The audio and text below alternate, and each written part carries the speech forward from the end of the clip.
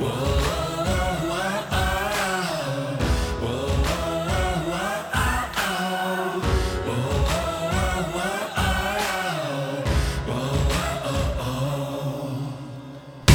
listening to the Revenge of the Birds podcast, part of the SB Nation Podcast Network, hosted by Blake Murphy-7 and Johnny Touchdown, all about your Arizona Cardinals. Hello and welcome in. Sigh of sadness. This is the Revenge of the Birds podcast. We're coming to you here on a Tuesday night recording following the Cardinals losing 34-7 to the Los Angeles Rams. And normally we jump in, go over the game, talk a bit about what we saw, things that we like. But when you get blown out in a way that was probably closer to anything that we've seen to the 2018 Cardinals, and in some cases maybe almost even worse, there's just not much to say. We're going to dig into that. We'll dig into the team, the outlook, what's going to be going on with the rest of the season.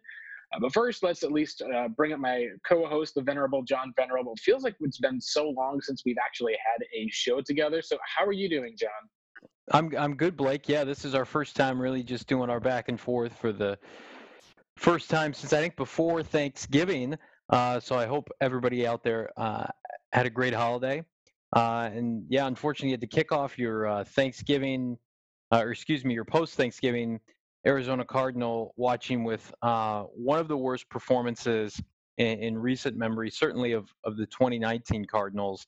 And like you mentioned, Blake, they did their best impersonation of Steve Wilkes and company from a year ago. And man, it's been a while, and you kind of forgot what this felt like. You go from the near euphoria of beating a one-loss San Francisco team that's clearly on a Super Bowl trajectory or competing for one, and it looks like you can play with just about anybody, to coming home 2 weeks later, having 14 days to prepare for a Rams team that was just humiliated on Monday Night Football, 5 days to prepare, and it was not competitive from start to finish. Outside of a couple field goal attempts in the first quarter, forced field goal attempts in the first quarter by the Cardinal defense, incredibly disappointing. But I think that it still shows a barometer as to how far this team has to go to compete and to even get back to a 500 team. And I understand that they're in the most competitive division in football, but the Rams aren't going away. This is their core. They're not changing coaches. So even we can laugh at the Rams situation with Goff and his contract. They've got, they've traded away countless first-round picks. They're a more talented team than Arizona right now. It's not close. And Sean McVay is 5-0 against the Cardinals since he's taken over as the LA Rams head coach, and none of the 5 games have been competitive. And I think this game kind of underlines our fear, Blake, and we've teased it recently, but it hasn't come to fruition, and that is when Kyler Murray is not Herculean, is not a superstar player, and he has an off game for whatever reason, and he needs his teammates to pick him up. And we're asking this of a 22-year-old rookie quarterback making his 13th start. If he is not the best player on the field for the Cardinals have no shot. Yep. They cannot keep games close. Their defense is statistically now the worst in the NFL. And offensively, when Kyler is not on, whether he's hampered by an ankle injury or whatever, they can't develop any kind of rapport in the run game. The pass protection breaks down in lieu of 6 or 7 sacks on Sunday. The receiving core can't separate. Guys drop passes. It's very similar to what we saw a year ago. So that just should rein home the point that unless you decide that you're going to make wholesale changes to support Kyler Murray, and we'll talk about those, you're wasting your time, and your wheels are kind of spinning in motion, and you're going to end up wasting the best years of Kyler Murray's career and the early portion of that very valuable rookie contract.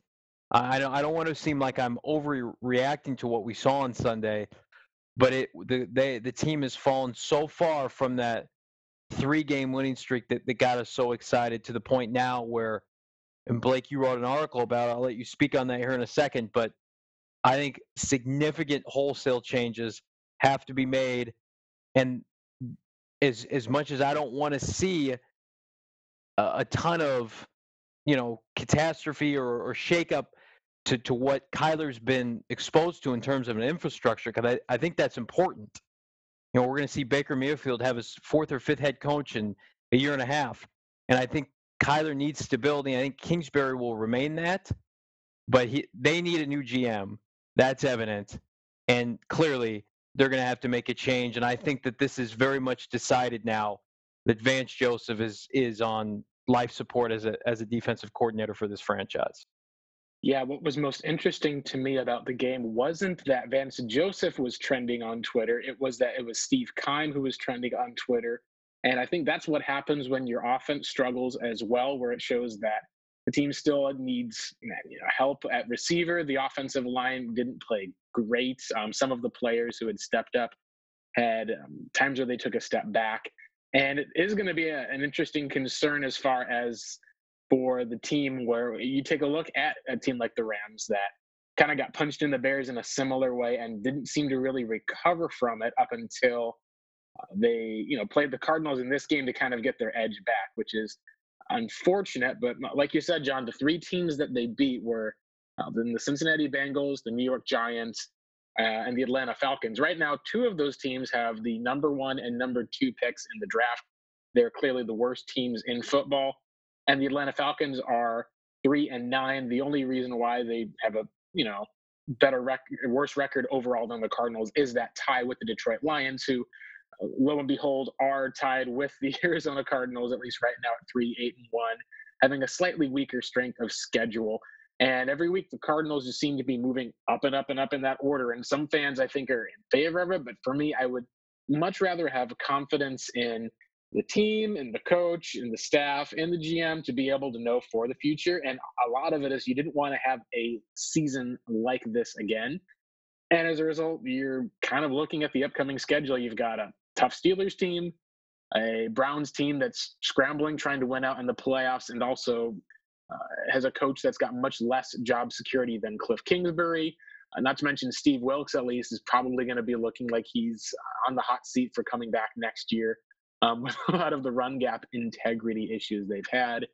And you close out the year with another game against the Seattle Seahawks, who are right now in first place in the NFC West, and again with the Rams. And if the Rams have something to play for, that's going to make it very difficult going on the road in that last game of the year. So just looking ahead, John, when you talk about this team, the whole thing that we mentioned that we wanted to see was take a step forward. If you could get to 6-10, if you could be able to double the win total from last year, even if the defense was struggling, if you made enough forward progress. What we've seen instead is after a bye week, when there was extra time to prepare, we saw the team take a huge step back on offense. Murray was limited, said later in the week, with a hamstring injury, but it didn't seem to hamper him too much overall in the game. He did scramble in for a touchdown late in the fourth quarter. But I want to bring up a question to you, John, because this was kind of the one question I had was, do you think that the Cardinals at the end of the Niners game, where we heard there was yelling, pain, all of this coming out of the locker room, do you think that the Cardinals, either that game broke them or that they just essentially gave up on the season after that game? And we probably could have seen a blowout like this coming just from that reaction from last week. No, I think that was an emotional loss. I think the offense should still have been optimistic. I mean, they played the Niners incredibly tough. They ran the ball effectively. I'm pulling up the numbers again. They ran for over 135 yards. They had the lead with minutes remaining. Kyler Murray was phenomenal. The defense played horrific, but they played poorly all season. So I don't know why that would have anything in conjunction with what we saw against the Rams. I think that the Rams are a bad matchup for the Cardinals in the sense that, and I tweeted this out, Cardinals have to score early on possessions in the game so they're not forced to play from behind, because when they're forced to play from behind with a masterful defensive coordinator like Wade Phillips, or to a lesser extent what we saw Todd Bowles do to Kyler against Tampa, and I know that was very much a back and forth affair. But if the Cardinals fall to double digits in terms of the deficit in the game early, defensive coordinators, and I love Kyler. He's a baby in the league. He has not seen every exotic blitz package. He's going to be under duress. The Cardinals' offensive line, while they probably overachieved to some extent, is still incredibly fragile, especially at right tackle. Justin Pugh was eaten alive against Aaron Donald. He's wreaked havoc against the Cardinals historically over the year. The Cardinals have probably made his Defensive Player of the Year case year in and year out based on his 2 games against them. And then they dominated time of possession. They dominated the lines of scrimmage. Look at the 2 areas where we would probably say coming into the season where the weakest at is probably offensive and defensive line, and that's where the Rams really asserted themselves. They put together long, methodical drives. They broke the Cardinals' spirit on third down, like we've seen so many times before. And then offensively, they lost their ability to have the big play, and Wade Phillips did a masterful job in taking that away. And Kyler wasn't. No plays whatsoever from the team. Fitzgerald, I think, had 6 catches for 53 yards, and Charles Clay was after that 30, but you got nothing out of Christian Kirk, Andy Isabella, the other wide receivers who were there. Kyler was bottled up on the ground along with Kenyon Drake. David Johnson had a better, more efficient day rushing than Kenyon Drake did. He got way less carries. It was a stinker that the team put up, and what I think you and I can talk about here is the play that seems to sum it all up is when Robert Woods was taking on a simple screen, which was just should have been tackled well short of the line to gain. The Cardinals have been getting eaten alive by these swing and screen passes where there's just no one in the area. There'd be 2 defenders on the one side. The guy would be open. And instead he reverses field, turns around. Chandler Jones, at least when you watch the replay, it's like he wasn't probably going at full tilt. Maybe he thought someone had it. Maybe it was just one of those games at least. But Patrick Peterson essentially was blocked into Jared Goff. And it's like everyone could see he didn't have to blow up Goff. He might have gotten penalized if he did. But he just essentially allowed like a 210 quarterback to essentially kind of bully him a bit down the field rather than making the tackle, and turned into a huge gain off of something that shouldn't have been. And it's that lack of attention to detail, the lack of desire.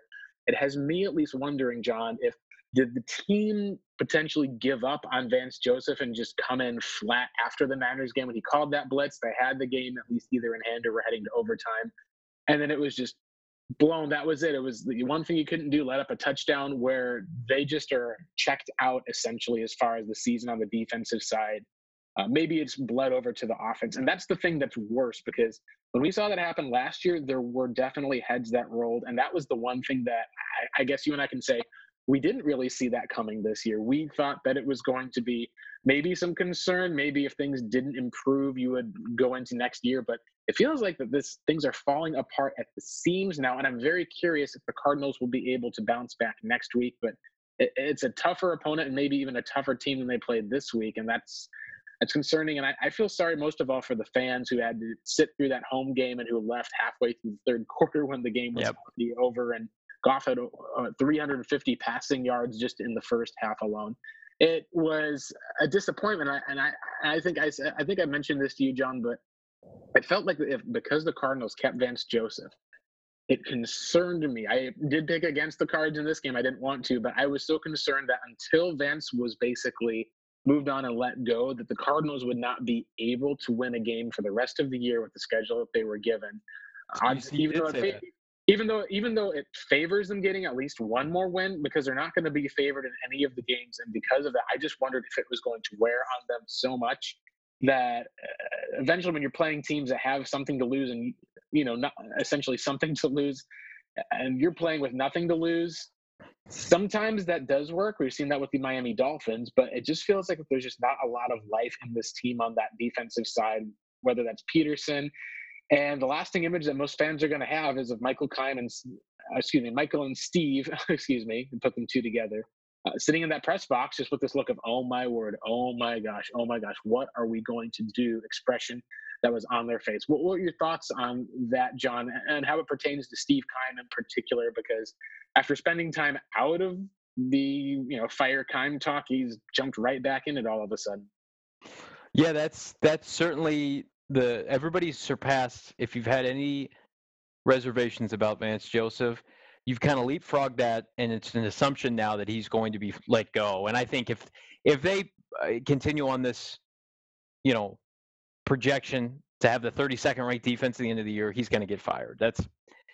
I think it goes without saying now. Like it feels like he's already maybe. Yeah, there's 4 games left, and I think if they put up, and I don't think it's going to happen.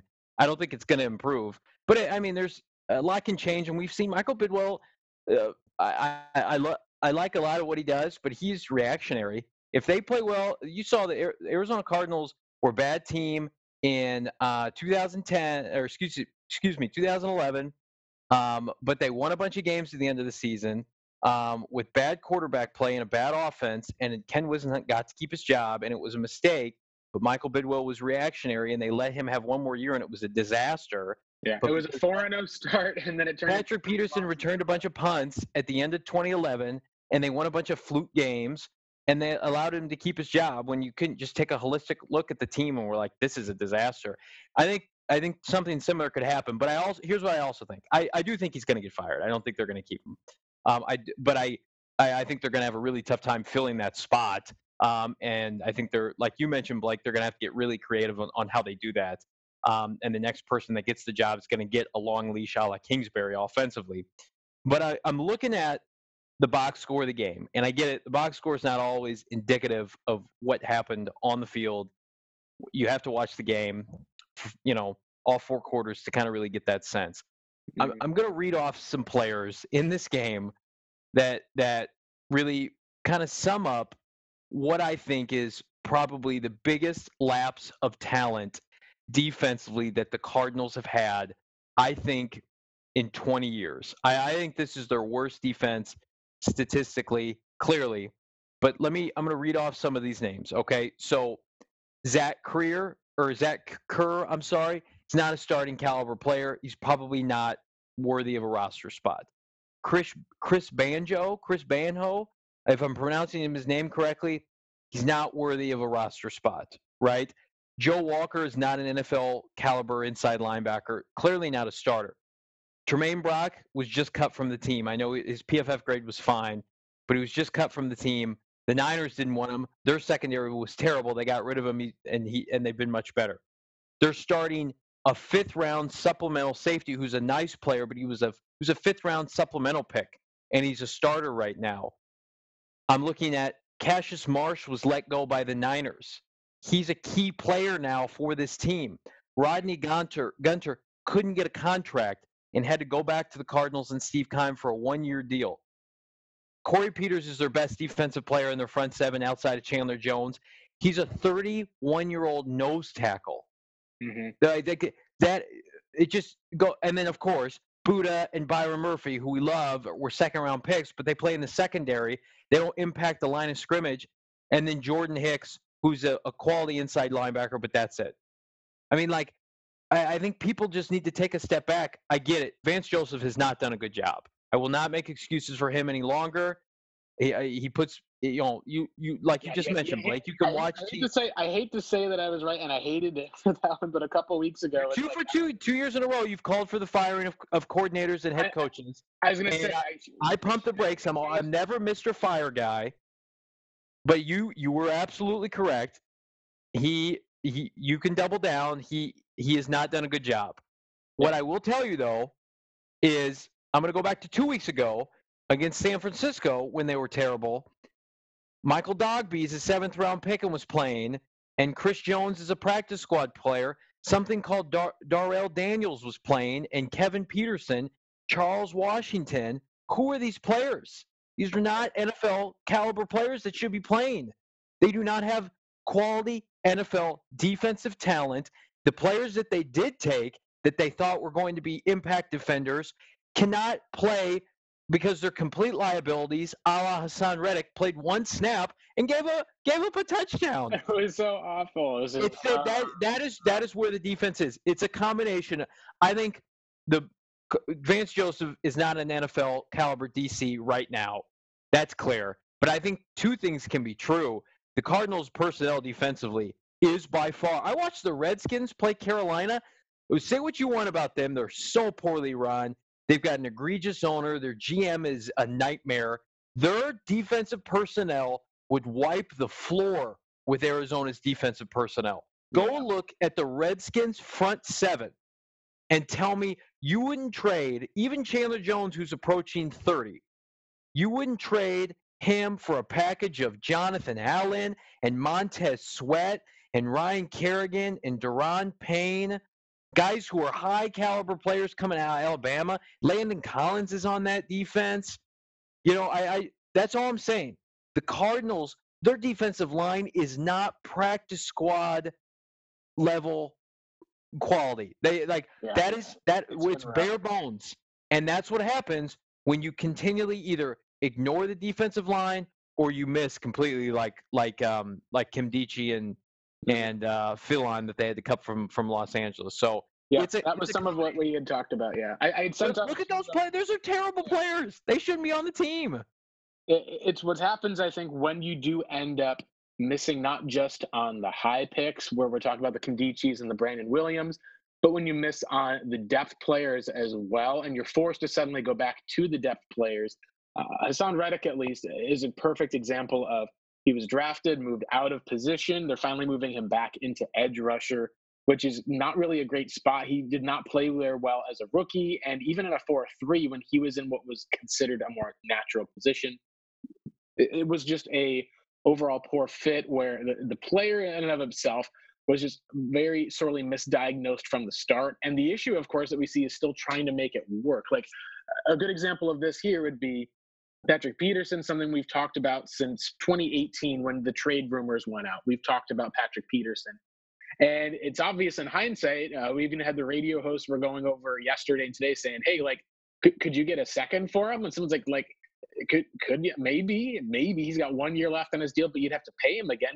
Would it be like a Clowney deal for a third? It would be a disastrous type of collapse, at least to look at what. And this is something that hindsight maybe is 2020 in a case, but it just seems like it's a emotionally run decision, and part of why I hang a lot of this season, maybe not on Steve Keim as much as I would hang it on Michael Bidwell, is because Bidwell at least saw he had a chance to be able to move and get essentially a fresh start. And I believe that he and Steve misdiagnosed their head coaches last time, but Michael was the one who misdiagnosed that Steve Keim is the man who needs to stay here, be in charge of righting the ship, bringing in these different players. And as we're seeing now how it plays out, now there's going to be at least a lot of questions coming up because Michael does keep Steve, then it's going to be such a hoopla and outroar. There's going to be all sorts of fans up in arms. And that's part of why I think that the music is just too loud right now to be able to bring him back, especially if the Cardinals lose out. Now, we can take a look at their upcoming schedule. But right now, everything that we are seeing, John, at least, is the Cardinals are in the midst of having a effective offensive head coach. We haven't seen, at least as far as, if there's clutch games or big things to win, because the team hasn't even been able to get into those situations yet. You're seeing a defunct defensive head coach hiring, and you're seeing a lack of talent on the team, while the Cardinals have about 4 years or so left of a Kyler Murray contract and a competitive quarterback. And what we've seen, I think, is the quality of what Kingsbury and Kyler brought to the table showed that the Cardinals were readier to win now than we thought, as far as those two, and the rest of the team is so not up to par. It really shone and cast a light on Keim for all of us. And hey, the expectations have been raised. You've not put together a team that's ready. And I think that's what's led to a lot of fans right now saying that this is, potentially the final straw. What I wanted to at least ask you is, as far as with the Cardinals in this decision, do you think it's a done deal that Keim should stay? Do you believe that there's any type of, I don't know if you want to even say like redemption or turnaround, because to me, this feels like it's more of a 3 strikes and you're out. But if you count the 2016 and 2017 seasons, this would be kind of like your 4th strike. I don't know if Keim has 9 lives at least, but it feels like to me that this is more well and beyond what we've seen for the Cardinals. Or do you think that there's a chance that we may be sitting here next year in a similar spot talking and wondering why they didn't fire Steve Keim last year? I still think there's a chance he returns. I honestly do. I think that Michael Bidwell is loyal to a fault. And I also think that he, maybe not to an extent with Kyler, because Kyler's clearly proven himself. But man, I think there's some concern about would another GM show faith in Kingsbury. I would hope so. Um, but at the same time, I honestly think that if they have multiple performances like they just had, that will be fresh in Michael's mind. But if they finish the year 1-3, let's say they end this month, we got 4 games left, and they win one of them, but they're competitive and they get after it.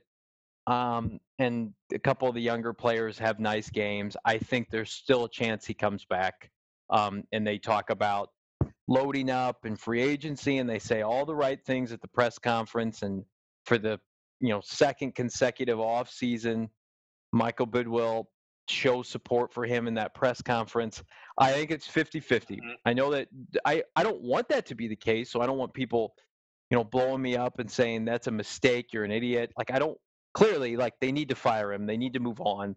I would probably just in an effort to, and I know you probably maybe feel differently, Blake, but in an effort to keep some consistency with Kingsbury, I would try to promote from within just to get a fresh perspective. And it worked with Keim and Rod Graves back in 2013. Now, Keim faded fast. The fall from grace was hard, but he did have a phenomenal 3-year stretch, and he made all of those moves alongside Arians. And I think if you increase the analytics department and their stance, clearly that helped in this draft. You've got a fresh perspective on, free agency, and maybe you bring in a couple new consultants. You could kind of make it a team effort, which I think is healthy anyway. But I think you run the risk of if you begin to bring in outside voices and people who are maybe not sold on Kingsbury, and you're talking about skewing with Kyler's, offense and anything and everything. I think you want to keep the offense as much as of the same, and I think you will because Kingsbury will be back as you can, and then you just bring somebody in that's just going to say like, I'm going to get us better players point blank. Kingsbury's got the right philosophy offensively. I believe he can win games.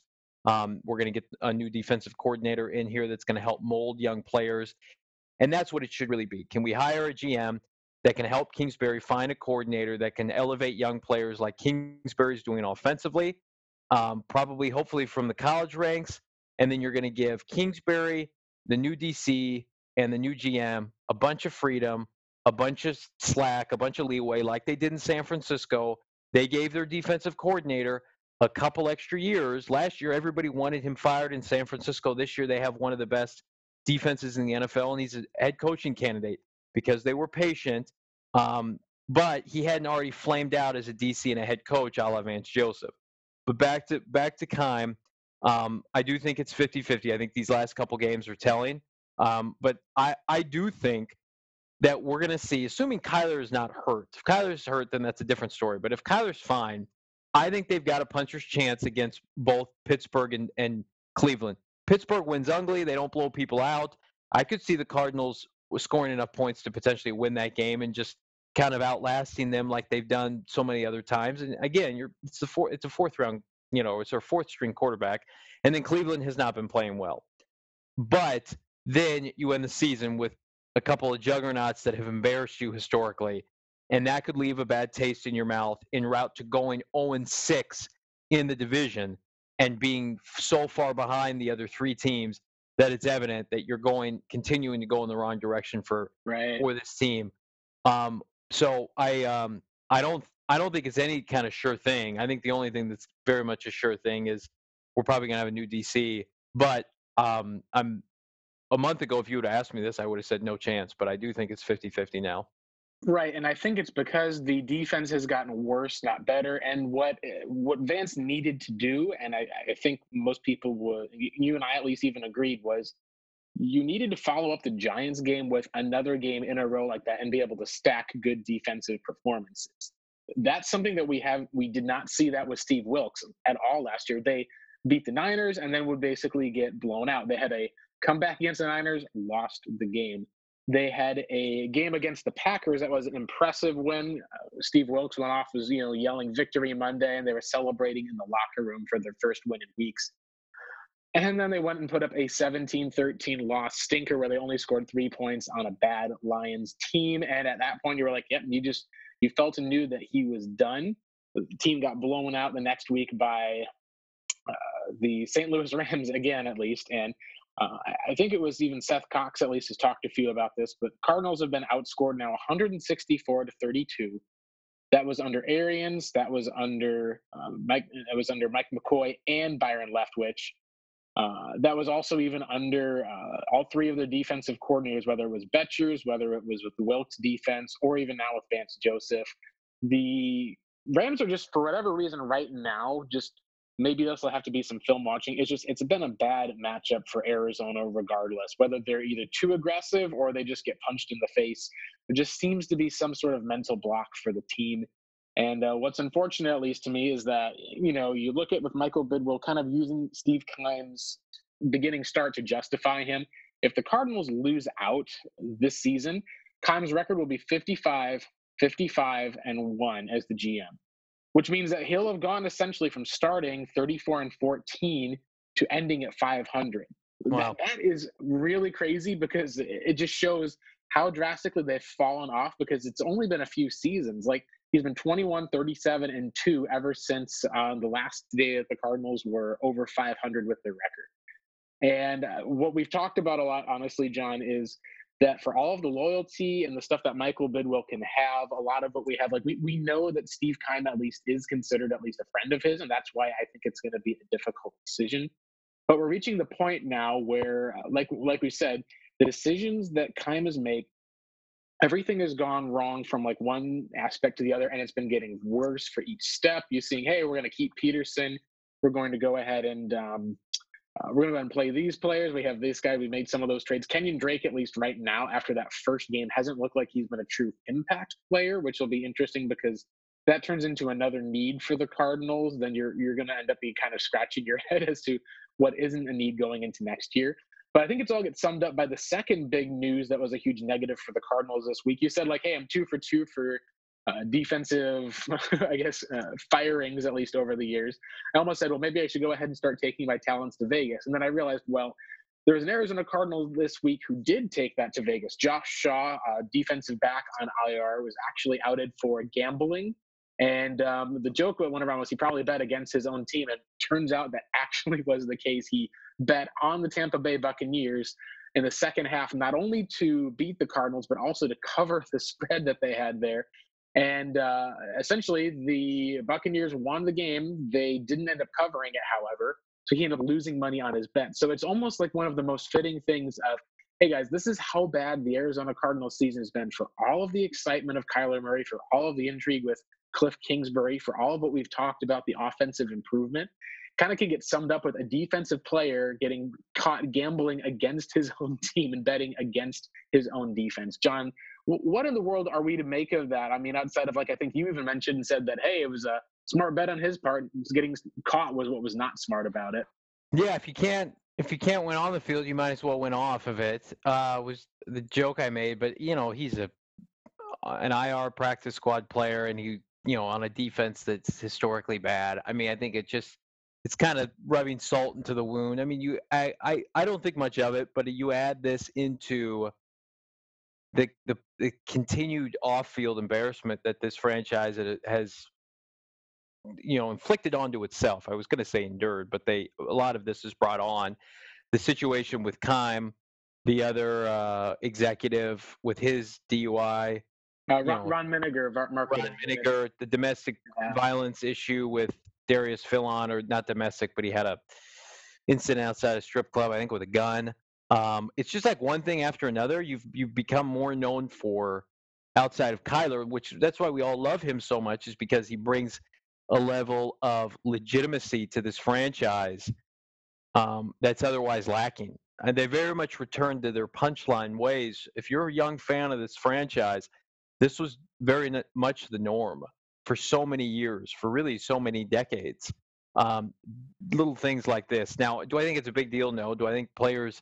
I mean, like, it's not a great look. I don't have a problem with players betting, and I think that'll change over time. But I think it's salt in the wound with the franchise right now that's can't do anything right, seemingly, that's so inept, and that a player would think so little of his own team and really his own defense to bet against them. It's just ironic. I don't think it's necessarily an indictment other than what we already know. Right. And so the question then I think that everyone has is, where do we go from here? I have people who are already asking me about potential future GM candidates, people who are asking about like what's going to happen with the draft. I did a quick look, at least just to sum up, that we originally were thinking that it was going to be a close Cardinals loss. Maybe we'd talk a bit more of some of that draft, see what was going on. But after such a huge defeat like that, it was rough. So I decided to take a look at the upcoming teams the Cardinals were playing, their schedule. Obviously, we've mentioned that already. What's really interesting to me is that all of the other teams outside of the Cardinals are playing teams that are picking ahead in the draft of them, or teams that at least are close in the wins total that have a chance to lose. So just to run this down, at least the Bengals upcoming play the Browns, who've been really struggling. The Bengals are coming off of a win. The Patriots, the Dolphins, who've been, won 3 games or so, and then the Browns again. So you're talking at least about those are 3 teams that are picking in the top 5 that you're playing, essentially, along with Right. the Browns, who've been hapless. The Giants right now have 2 wins. They're going to be in a fascinating decision, at least, to make, because they're right now tied their boat to a quarterback in Daniel Jones, who's, I believe, fumbled the ball.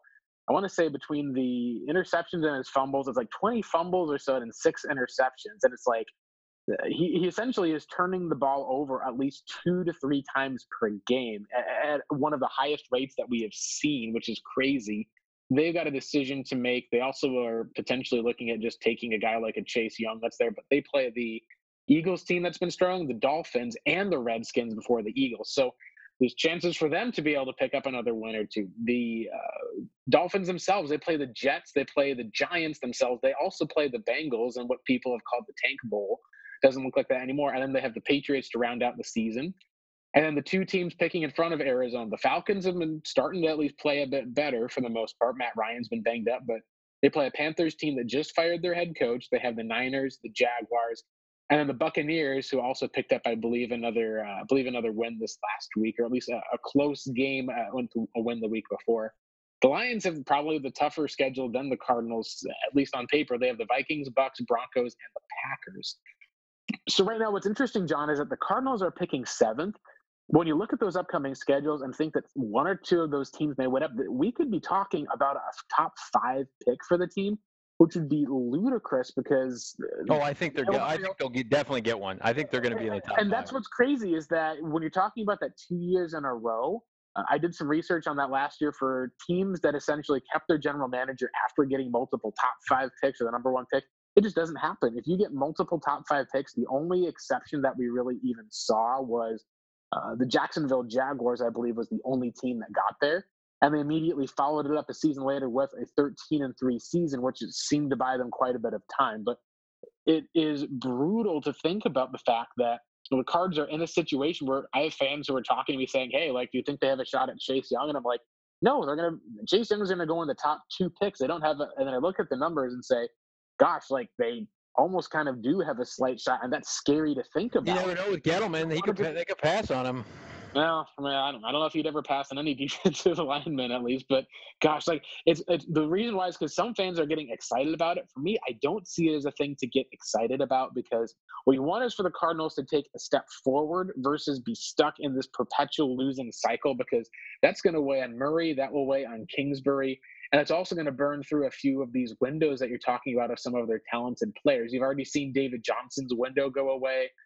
We've seen Patrick Peterson's window now apparently has gone away. You don't want that to be the case for a guy like a Chandler Jones, and that's why I've called my shot and I said that I do believe that Steve Keim, the music has gotten too loud where he is going to have to go, and if he doesn't, then it's going to be a huge amount of uproar. A lot of things will happen, and then I think it'll be more of one of those quietly, like after the draft is done, in the middle of the offseason, kind of quiet firings like we saw from this year from the Texans or even from the Jets a little bit after the draft is completed. I agree with you at least that the Cardinals could just simply move to a guy who's internal. So let's talk about this because I have an article on this on Revenge of the Birds dropping tomorrow. It gets a bit more in detail on some of the game theory, but it looks at the 3 doors the Cardinals have. The first one is if you do keep Steve Keim, and I put together a little defense of it where a lot of the moves that they would have to make would be to find a tackle, pay defense in free agency, draft a playmaker potentially, or find one for Kyler. A lot of those moves are ones that you don't necessarily need to have a brand new change of direction for. You could just say that you could plug in another GM who could see these are the moves that have to be made. And maybe that's the case where you can see some improvement. The second option, of course, is to just say that Steve Keim, everything that he's done, thank you for what you did, Steve. It's been overdue, at least. We're letting you go. Moved someone internal, like you said, with an Adrian Wilson. You can know and feel comfortable that they helped hire Kingsbury. They know him. You're not going to be losing too much. The downside, obviously, is you may not be able to improve as much if you have an outside perspective. Maybe you'd have to hire someone in addition to them. And the final option that I argued for was looking at if you really want to build up whatever you have from now, realizing that right now you've got essentially your foundation is set. If you want to go and find someone who's going to be maybe a superstar caliber GM who can identify talent, you probably don't have that guy in the organization. You should go outside and find it. And I think that that's where a lot of fans are starting to talk about who could that person potentially be if they fire Steve Keim. So, John, let's have you bring you back into some of this here. Do you have any of those favorites that you would pick? And if it was to be within or without the organization, what right now at this point in time in December would be your move you would make? Let's say that Michael Bidwell comes to you, calls you up, John, I got to make a move. What do you recommend? What would you say to him? Man, I get to pick because I know what Michael Bidwell is going to do. He's going to hire from internally because that's what he's done the last 2 times. He did that with Rod Graves and he did that with Steve Keim. So I do not think that they're going to go outside of the organization. I would do the same because of the unique situation with Kingsbury. I would get somebody in-house that, impresses you in the interview, puts together a plan. And I think just you need a new voice at the top. But the Cardinals have figured out 2/3 of this. They got the coach, we think, when they got the quarterback. Really, I just mentioned Washington not too long ago. I mean, Bruce Allen is a terrible GM, but he's found capable talent. Like the Cardinals are striking out. They had a good draft this year. Right. The Cardinals are striking out at a ridiculous rate, specifically in the first round. They're over outside of Murray in the first round since 2013. And you think about that, it's like, can they find 2012 even 2012 the first round? Yeah, Michael Floyd. Yep, that still. Can they find a GM? Can just by sheer luck, any of these guys internally can probably go like 300, right? And I know that's not the way you should think about this, but that's kind of what I'm using as like a generality. They've got the quarterback and the head coach. You think this is what I would do. I would go with Quentin Harris. I would promote him. He's the director of player personnel. I like Adrian Wilson. If you want to bump him up another title, go ahead. I just don't think he's ready. I would. He's been with the Cardinals for 12 seasons in their scouting department. He was promoted in last year. They had a really nice offseason in terms of personnel for the most part. And he's been a longtime scout, pro personnel director before the team's. Now he's just personnel director. That's what he does. And he had more of an increased role last offseason. Word is he's very heavy on analytics. He's a young guy, clearly. So you just roll the dice and you say, okay, we believe in your vision, assuming he can impress you, right? And then what I would do is I would try to get him, not a crutch, but I would try to find an experienced, longtime NFL GM to come in as kind of a mentor, resource, somebody like a Reggie McKenzie that you could bring in, formerly the Oakland Raiders, who put together some nice drafts, get him in as a special assistant to the GM, assistant to GM, something like that. Reggie's still young. He's 56 years old. He's on the West Coast. And he's the director of senior personnel for the Dolphins. So you have to woo him away. I honestly thought he was a free agent. But somebody like that. It doesn't have to be Reggie McKenzie. And then I would pair those two up. So you've got the best of both worlds. You've got the young, heavy analytics guy who's got a fresh vision, who knows today's players. and clearly had positive influence on last year's offseason. And you've got the heavy analytics people doing their thing. And then you bring in a savvy um, general manager who's done it before, who can warn you of specific trepidations or issues that could arise in a draft, in free agency, get a cap guy. That's what I would do. That way, at the end of the day, Quentin Harris can come out and toot the horn of Kingsbury because he was there. He's seen him up close. He knows clearly you don't need to sell people right now on Kyler Murray, but just you're talking about the infrastructure staying as steady as it can in support of those two individuals. Blow up everything else. Do whatever you need to do. I'll say this all the time. I would have traded Patrick Peterson. I feel like any player right now to me, and I love Byron Murphy. I love Budda Baker. I would have no qualms moving any said player outside of Kyler Murray. Because I said this before the draft, this is a replacement level roster or just above that, outside of a couple pieces. You cannot romanticize any current player. Whatever you think is going to help fulfill your vision, get you better, support Kingsbury's philosophy offensively, you do that.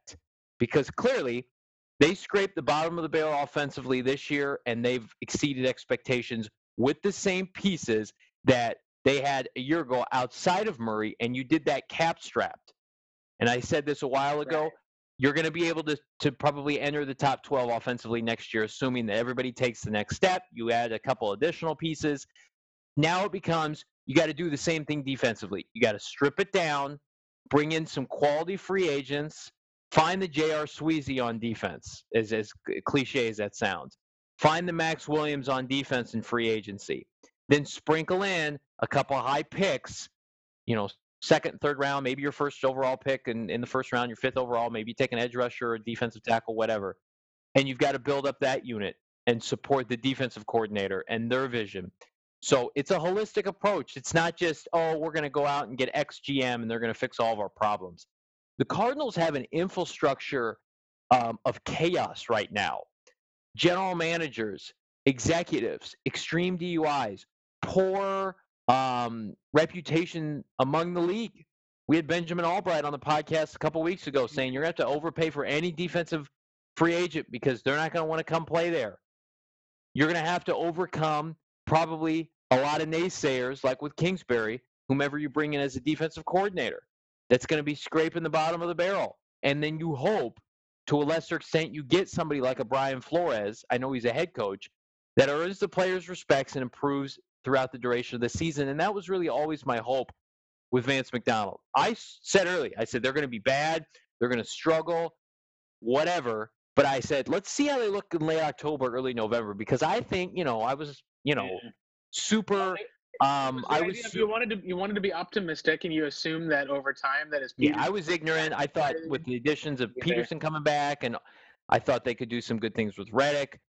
All of that's blown up in our faces, and now we're at the point where you have to take the same approach you did to the defense, or to the offense a year ago. Now with the defense.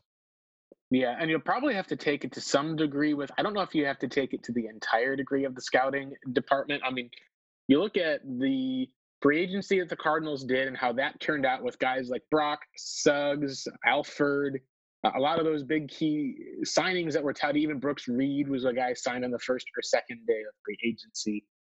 And none of them have turned out well. What did turn out at least surprisingly well were the additions of, I was going to say, we haven't even talked about Marcus Gilbert there and how much of a disaster that deal turned out to be. But you look at the timeline of events. This is by where I think some people are wondering, at least, if there is going to be a change. If, like you said, John, if it's almost kind of like writing on the wall.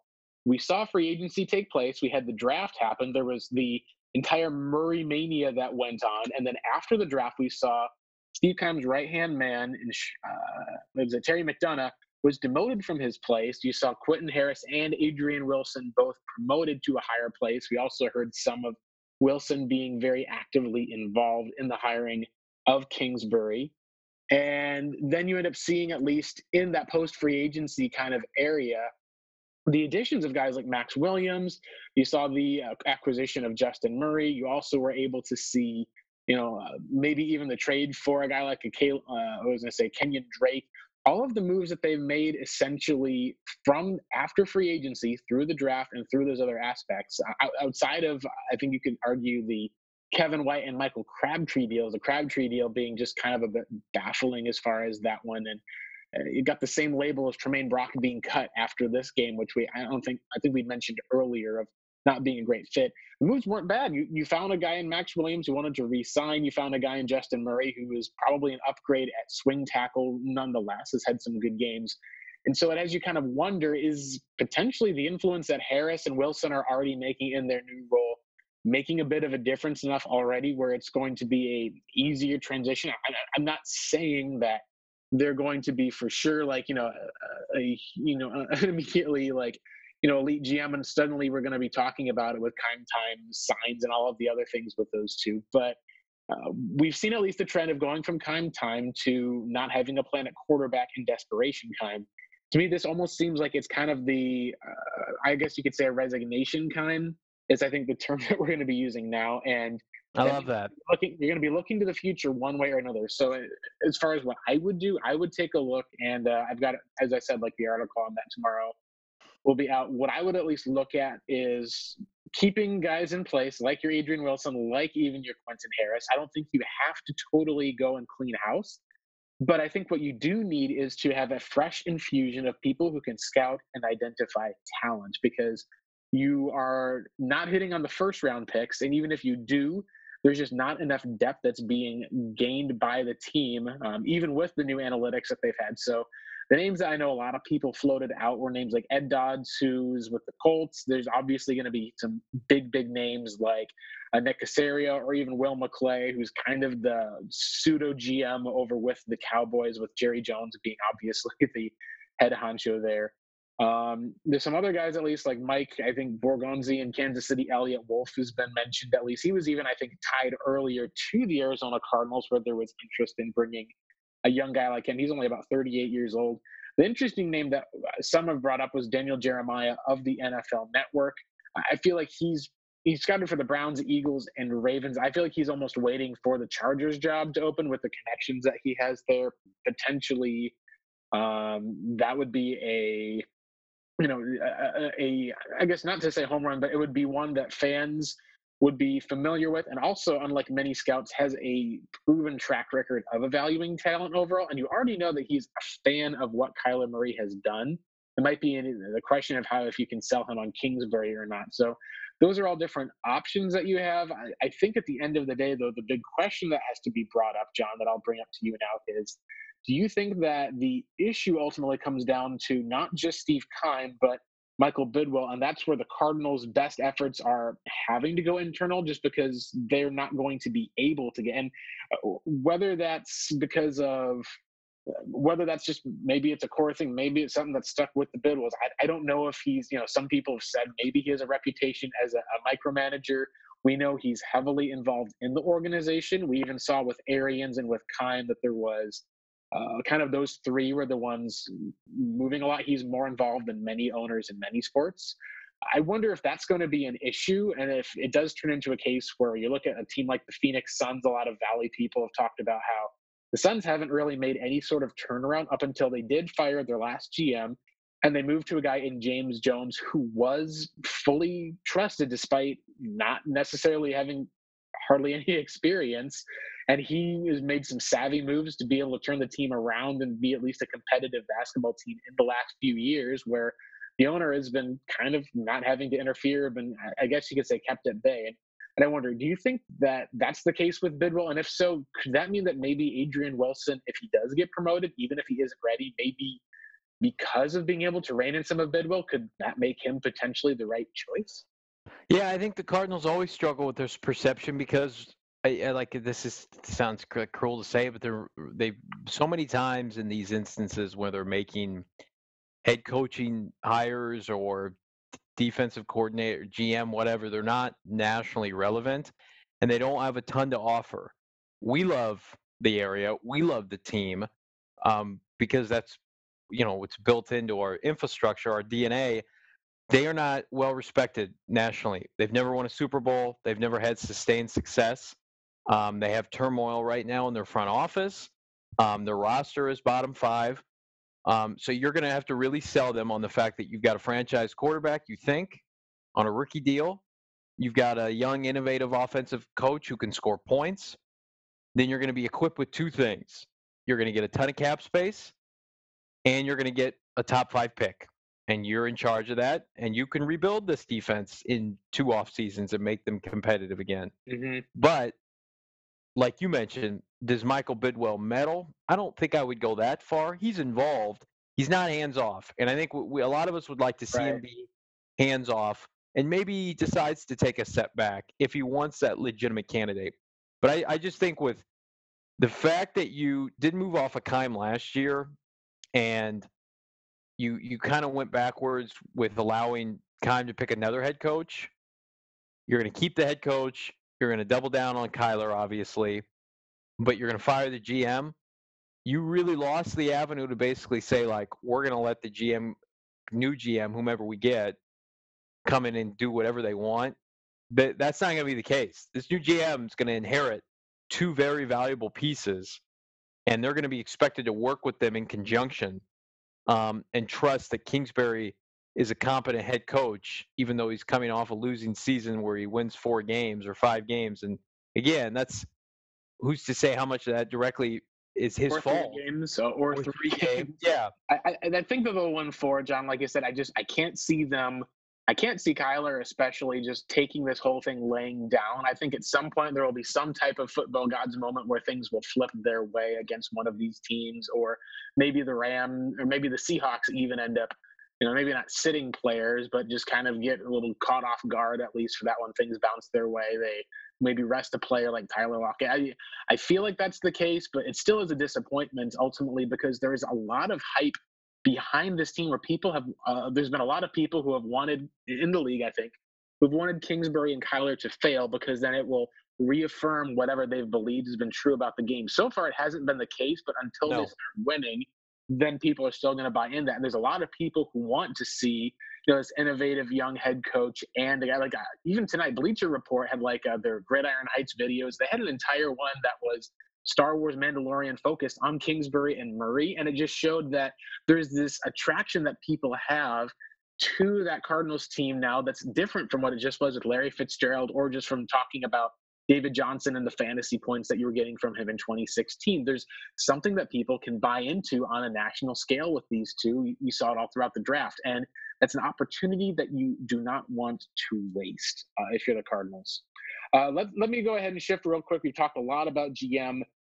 Let's talk about who are some of the defensive head candidates you could look for. From what I have at least heard is that the Cardinals would be much more looking to still keep the same model that the Rams have, the similar model that they have this year of finding a guy who's got previous head coach experience to help guide Kingsbury.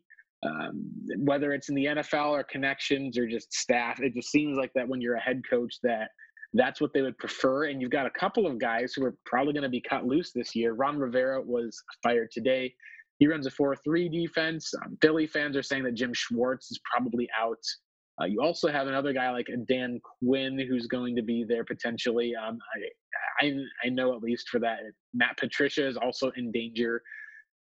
Who would be the options of things you would look for, John, if it's your decision? Do you think the Cards have to stay in a 3-4 defense? What are some of your takes, at least, on the defensive head coach, if and or when the Cardinals make their move on from Vance Joseph?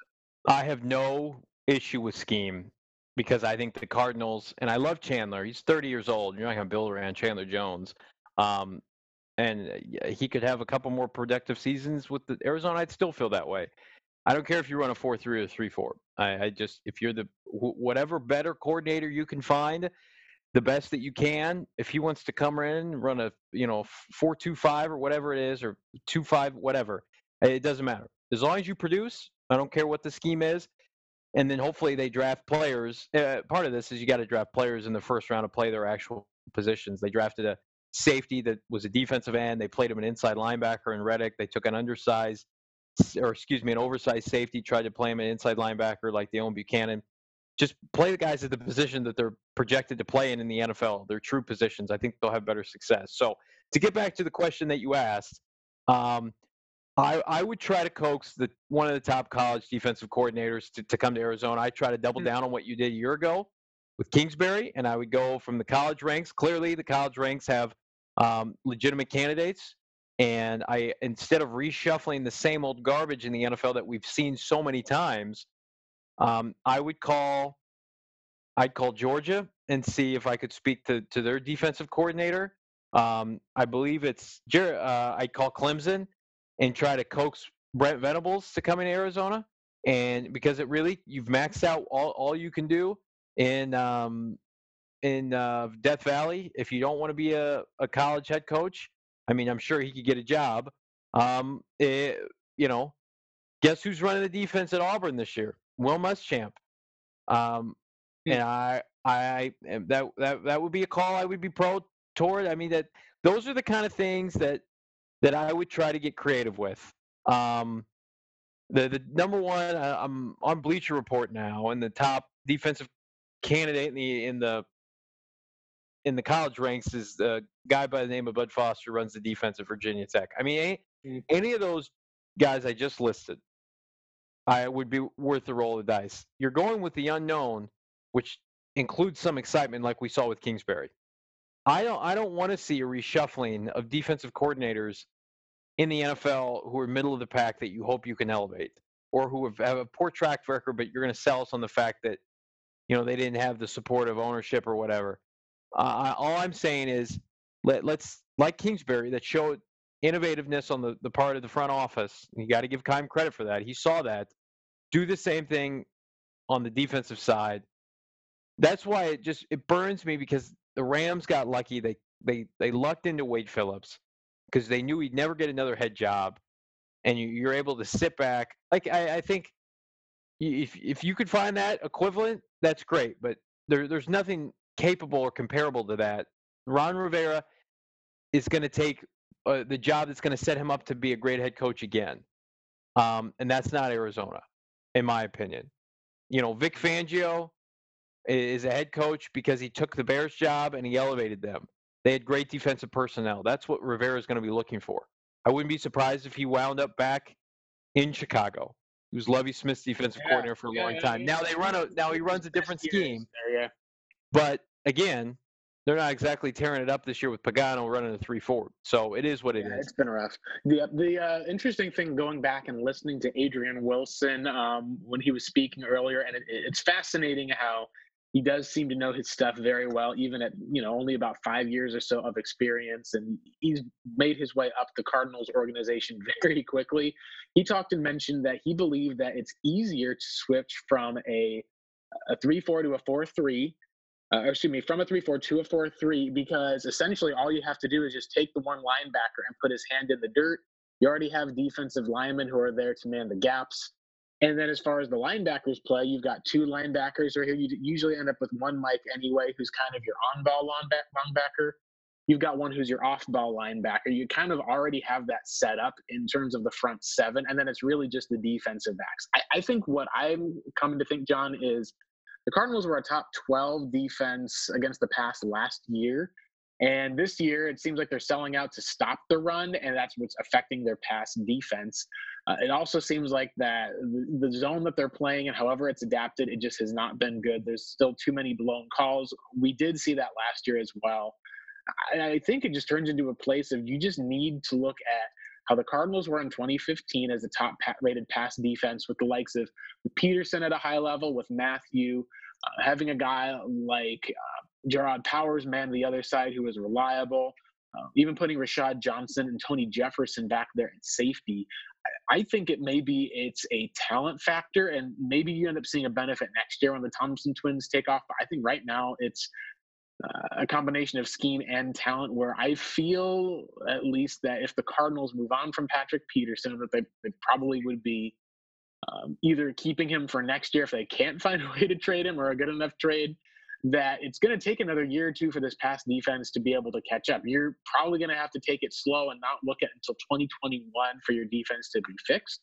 So in that case, you might as well be able to make a move to a 4-3 you know that you've been able to make it before. You also haven't seen that much of a difference. And I wouldn't be opposed to if you wanted to say, hey, bring in a guy who has experience with scheming, with being able to get stuff designed to force pressure up front.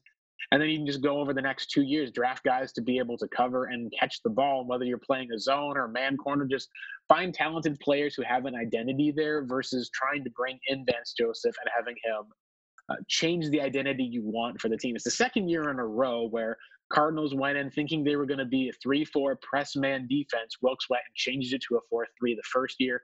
Second year, they're playing all off zone. I think that talent and that talent scouting aspect is the most important part. And I wouldn't mind, the Cardinals going to the collegiate ranks, like you said. It's like they did with Kingsbury. You weren't going to be able to lure like a Josh McDaniels. You probably wouldn't want a guy like him there with how much control he would beg. So you go to the college ranks, you're able to get the cream of the crop from there, bring it into the NFL. I still think that the Cardinals ultimately are going to want to have some sort of NFL connection, and maybe that's just how it is. A lot of people always say, "Hey, we want 3 to 5 years experience on the resume." Cardinals probably don't need to have that, but I think that they want it anyway, just so that way you at least have enough for Cliff. One of the last things we'll talk about, at least tonight, and this is kind of one of the conversations I brought up, at least, was did a bit of research, was talking at least some with Seth Cox on our last podcast, which if you guys didn't get a chance to listen to it, we had 3 outstanding guests in a row with Ben Albright, with Walter Mitchell from Revenge of the Birds, and Seth Cox from Revenge of the Birds. All of them came in, had some fantastic things to talk about. What Seth and I went over was looking at the Cardinals and the positions as far as with what they're going to draft in the top 7, maybe even top 5 picks. You take a look at what the top defensive linemen have done this year. I've got kind of the tweet thing on my timeline. I'm going to probably end up popping it somewhere into an article just to keep it. The Cardinals, when you look at the players this year who are the top defensive linemen, like the Ed Olivers, the Nick Bosas, they're ranked about, the highest one is ranked 13th overall in their position group. As far as linebackers go, say you think linebacker is your top need, the top ranked guy overall who's first amongst rookie linebackers is 27th among regular linebackers. The number 3, I should say, linebacker actually overall is Jordan Hicks. Jordan Hicks and Budda Baker are I think in top 5 in tackles in the NFL, which is crazy. But that just shows how those two are some of the most talented players. The rest of Cardinals players like Hassan Reddick aren't even near to make the tackle. So when you're talking about making an impact, the quickest way to do that is in free agency. We've seen that right now. Jordan Hicks, he's top 5 in tackles in the NFL. He's probably like the one free agent player who's really worked for them this year. He was available as a free agent. You didn't have to spend a first-round pick on him. And he's had a bigger impact than any of the upcoming rookies that they've had. You look at guys like Ronnie Staley on the offensive line, some of those rookies, unless it's a Quentin Nelson type player, it's really difficult to find one of those guys who's transcendent, who can have an immediate impact on your team.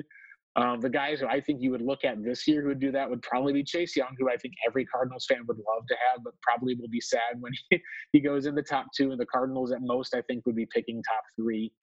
At worst, I think they're going to be still in the top 10, it seems, at this point.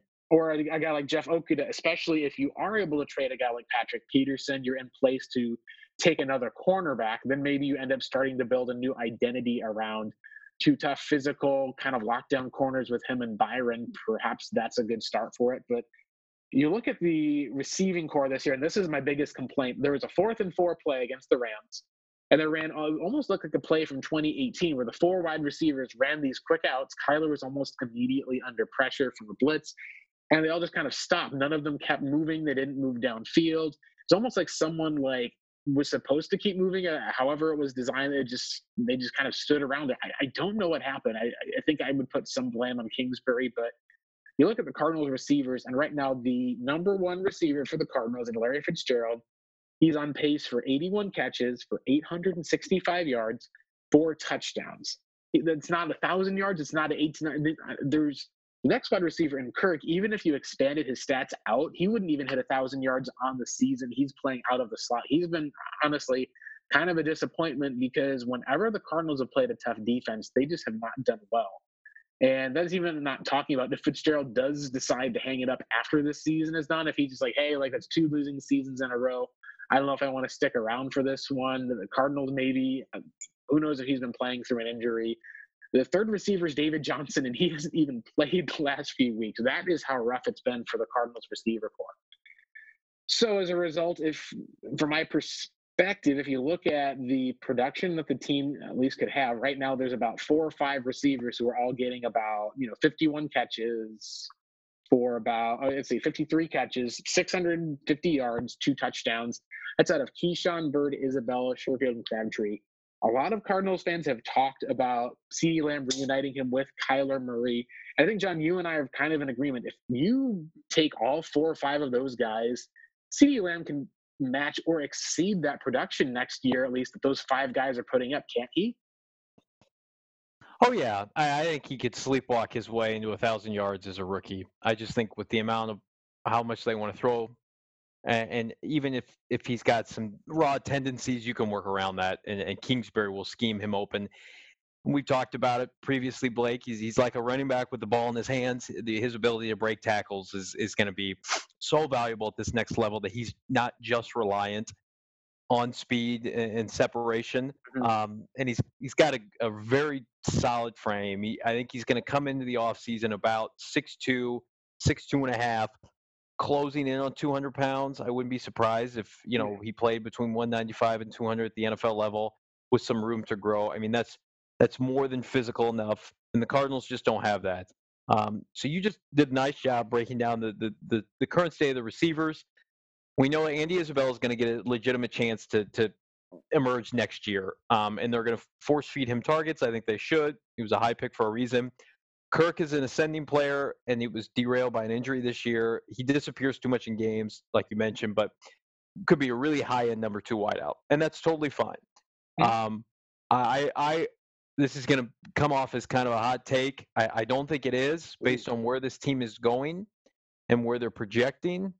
I would not bring back Larry Fitzgerald.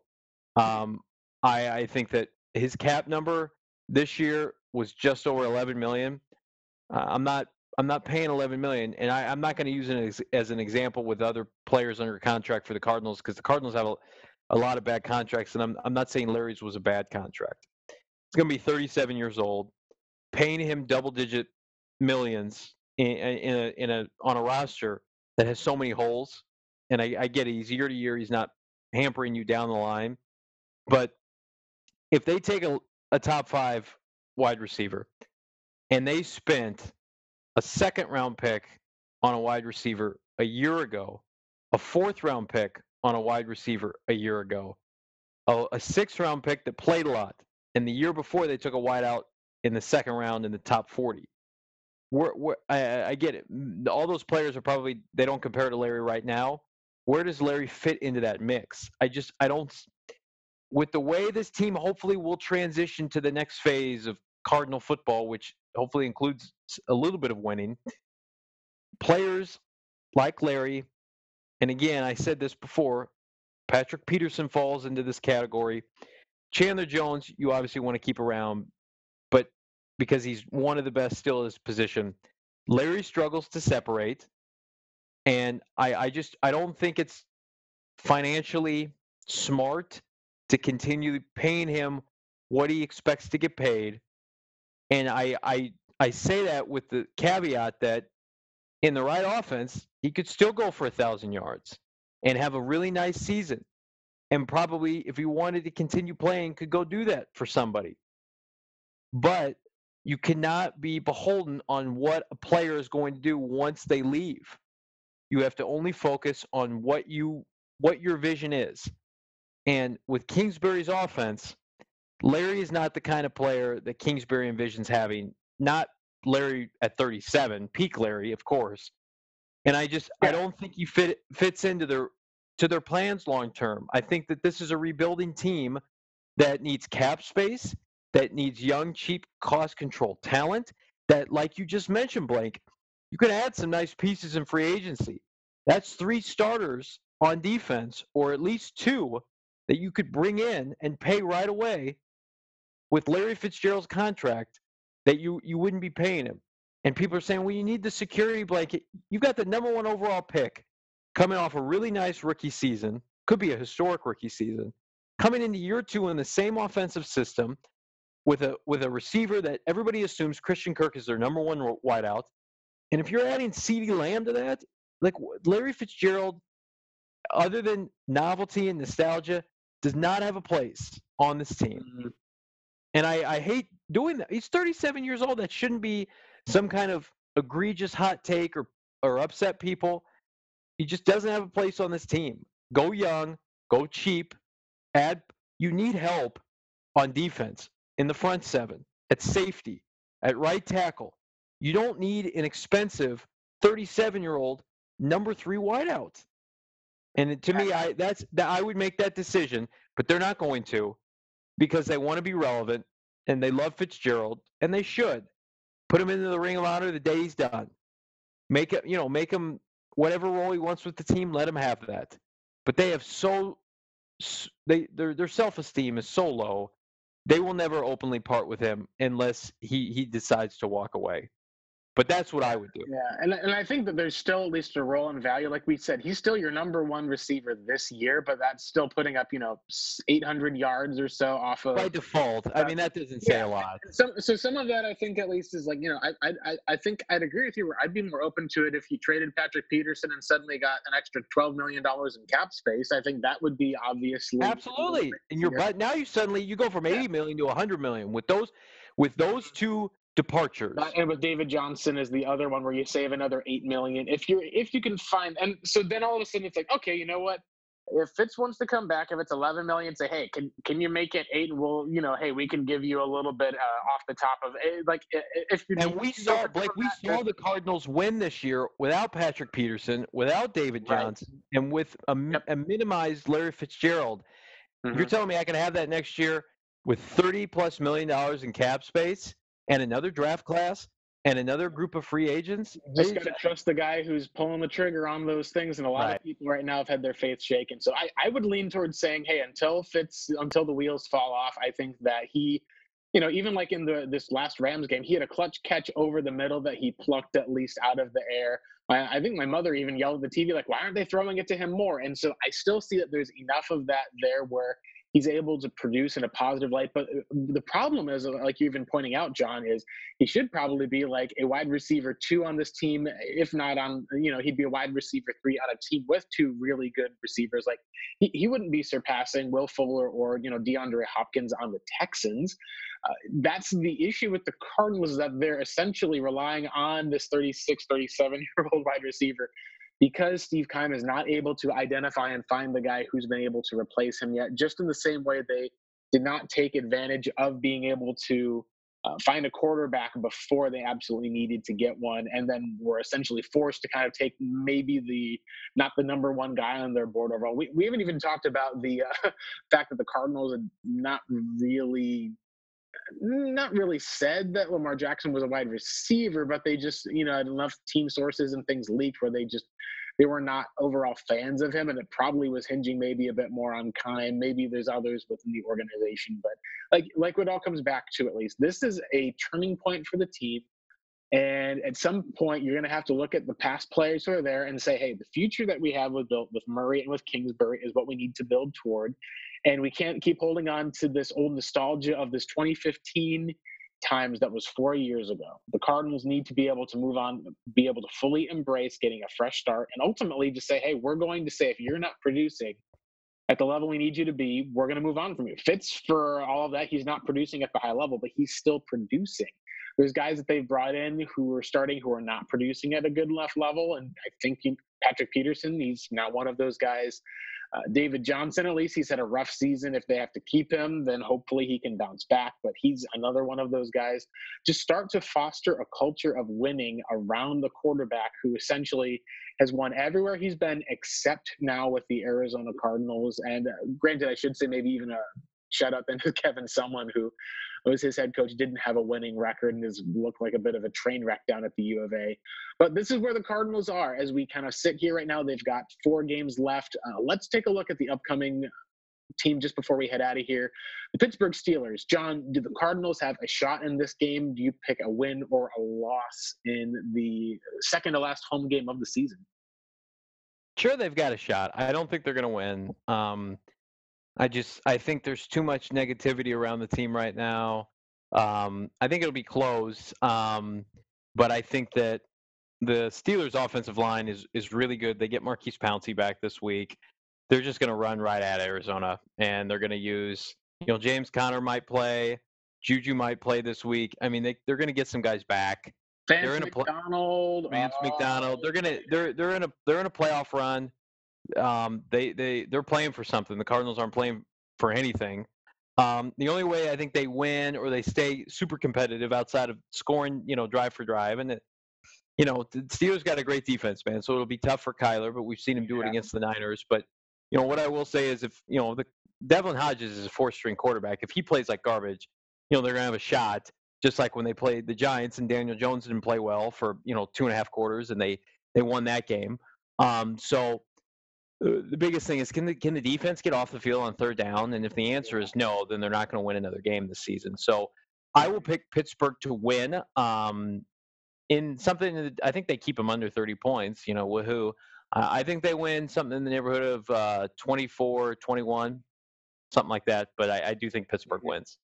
I have it as similar. I have it as I had it, I think, as 22. I was originally going to say 20-14. I think Pittsburgh's defense is too good, and that this Arizona team, I think it'll bounce back a bit early, but then it will struggle some. It wouldn't shock me if it ends up turning into a 2017 sort of game where it's 17-17. Pittsburgh's either the defense or someone makes a play. Maybe Kyler drives down the field to tie it with a field goal, and then the Cardinals defense loses it late. But I could see this being a game where because of the fans that will be there, a lot of Cardinals fans after this last game, I think they're going to sell their tickets. The Steelers fans who are living out here, it's going to be a lot of black and gold on Sunday, and that's And you know what? They deserve it, right? And that's what we said. It's like if Michael Bidwell has to kind of look at all of the black and gold, and the Steelers end up winning on the Cardinals' home field again. I don't believe the Cardinals have beaten the Steelers since that Super Bowl year, unless I'm wrong. Even the Michael Vick year, they had Landry Jones came out and was able to throw on them. Ben had a huge touchdown. They just have not been able to beat the Steelers at all. It's a team that they struggle with. You'd have to see a collapse from Devlin Hodges. What we've seen, at least, is it would be the almost anomaly of anomalies. You'd have to hope that the Cardinals, if they were going to win this game, they'll have to do it two ways. One is look at the Daniel Jones game, able to force him to get off of his spot, be able to pressure him, force some of those turnovers and fumbles. And secondly, I think they'll have to run the ball. And to me, what I would do is bring out Chase Edmonds, be able to see him be an effective runner, bring out him and Kenyon Drake, take David Johnson and be able to use him only on pass plays. Don't even worry about handing him the ball off on the backfield. Just use him on pass plays and try to limit as much as you can, at least, to where Murray's not going to be put in a compromising position to make a mistake against a difficult Steelers team, and hope that you're able to take advantage at least of the Steelers kind of being caught off guard unexpectedly. That, to me, is the best way they can win. And for me, I'm telling people, if the Cardinals can go 4-0 to finish the season, I'm for that. If you can tell me that Vance Joseph figures it out and can turn it around, or that the players say we're not going to handle this, and that they would win games, that they'd be motivated, or that Murray was carrying the team to wins, I'm all for it. I'm not rooting against the team. What's tough, at least, is what I came into the season wanting, John, was for the Cardinals to show us who they really were. And so far, up until this point, they've showed us that they are every bit the 3-8-1 team that hasn't beaten a team with a better record than them on the season, and has now officially the 32nd defense in the NFL. And that's going to result in a lot of people having to, go home to their wives and kids and saying that they were fired and let go, whether that's, and does ultimately fall back onto the general manager. And to that extent, the owner, who has to look himself in the mirror, figure out that he trusted, the wrong guy, and determine whether he's going to make a change or not. So I will pick the Pittsburgh Steelers to win. I think I'll end up with a score 23. I think I'd say 23-17 would be my final score. I do think that it's possible that, the Cardinals end up scoring or tying it up pretty close late, but it wouldn't shock me, at least. I just don't think you can bet a single game on this team up until their defense shows some sort of sign of life. All right, well, that'll about wrap it up for us. Thanks so much, at least, for joining us. You can listen again on Apple Podcasts, Google Play Podcasts, Spotify Radio, also found on revengeofthebirds.com. John, where can the listeners find your content available online? Yeah, I am, of course, at revengeofthebirds.com and do a weekly recap of the game right afterwards. So hopefully you're able to check that out. Following a Cardinal victory on Sunday, and then, of course, here on the ROTV pod and on Twitter at Johnny Touchdown. Blake, where can they find you? Yeah, that was good to mention the ROTB pod. I keep forgetting. Make sure you follow us on Twitter at ROTB pod. We do follow back. I'm at Blake Murphy 7. And if you do want to tune into Revenge of the Birds, it should be up probably by the time this podcast drops. The new kind of Three Doors article I have that'll be going over. So if you want to look at GM candidates, a little bit on the history of guys like Quentin Harris, Adrian Wilson, and the decision that Michael Bidwell has to make, that will all be there available for you to read as well. Thank you guys again for joining us so much. Take care. Have a good one.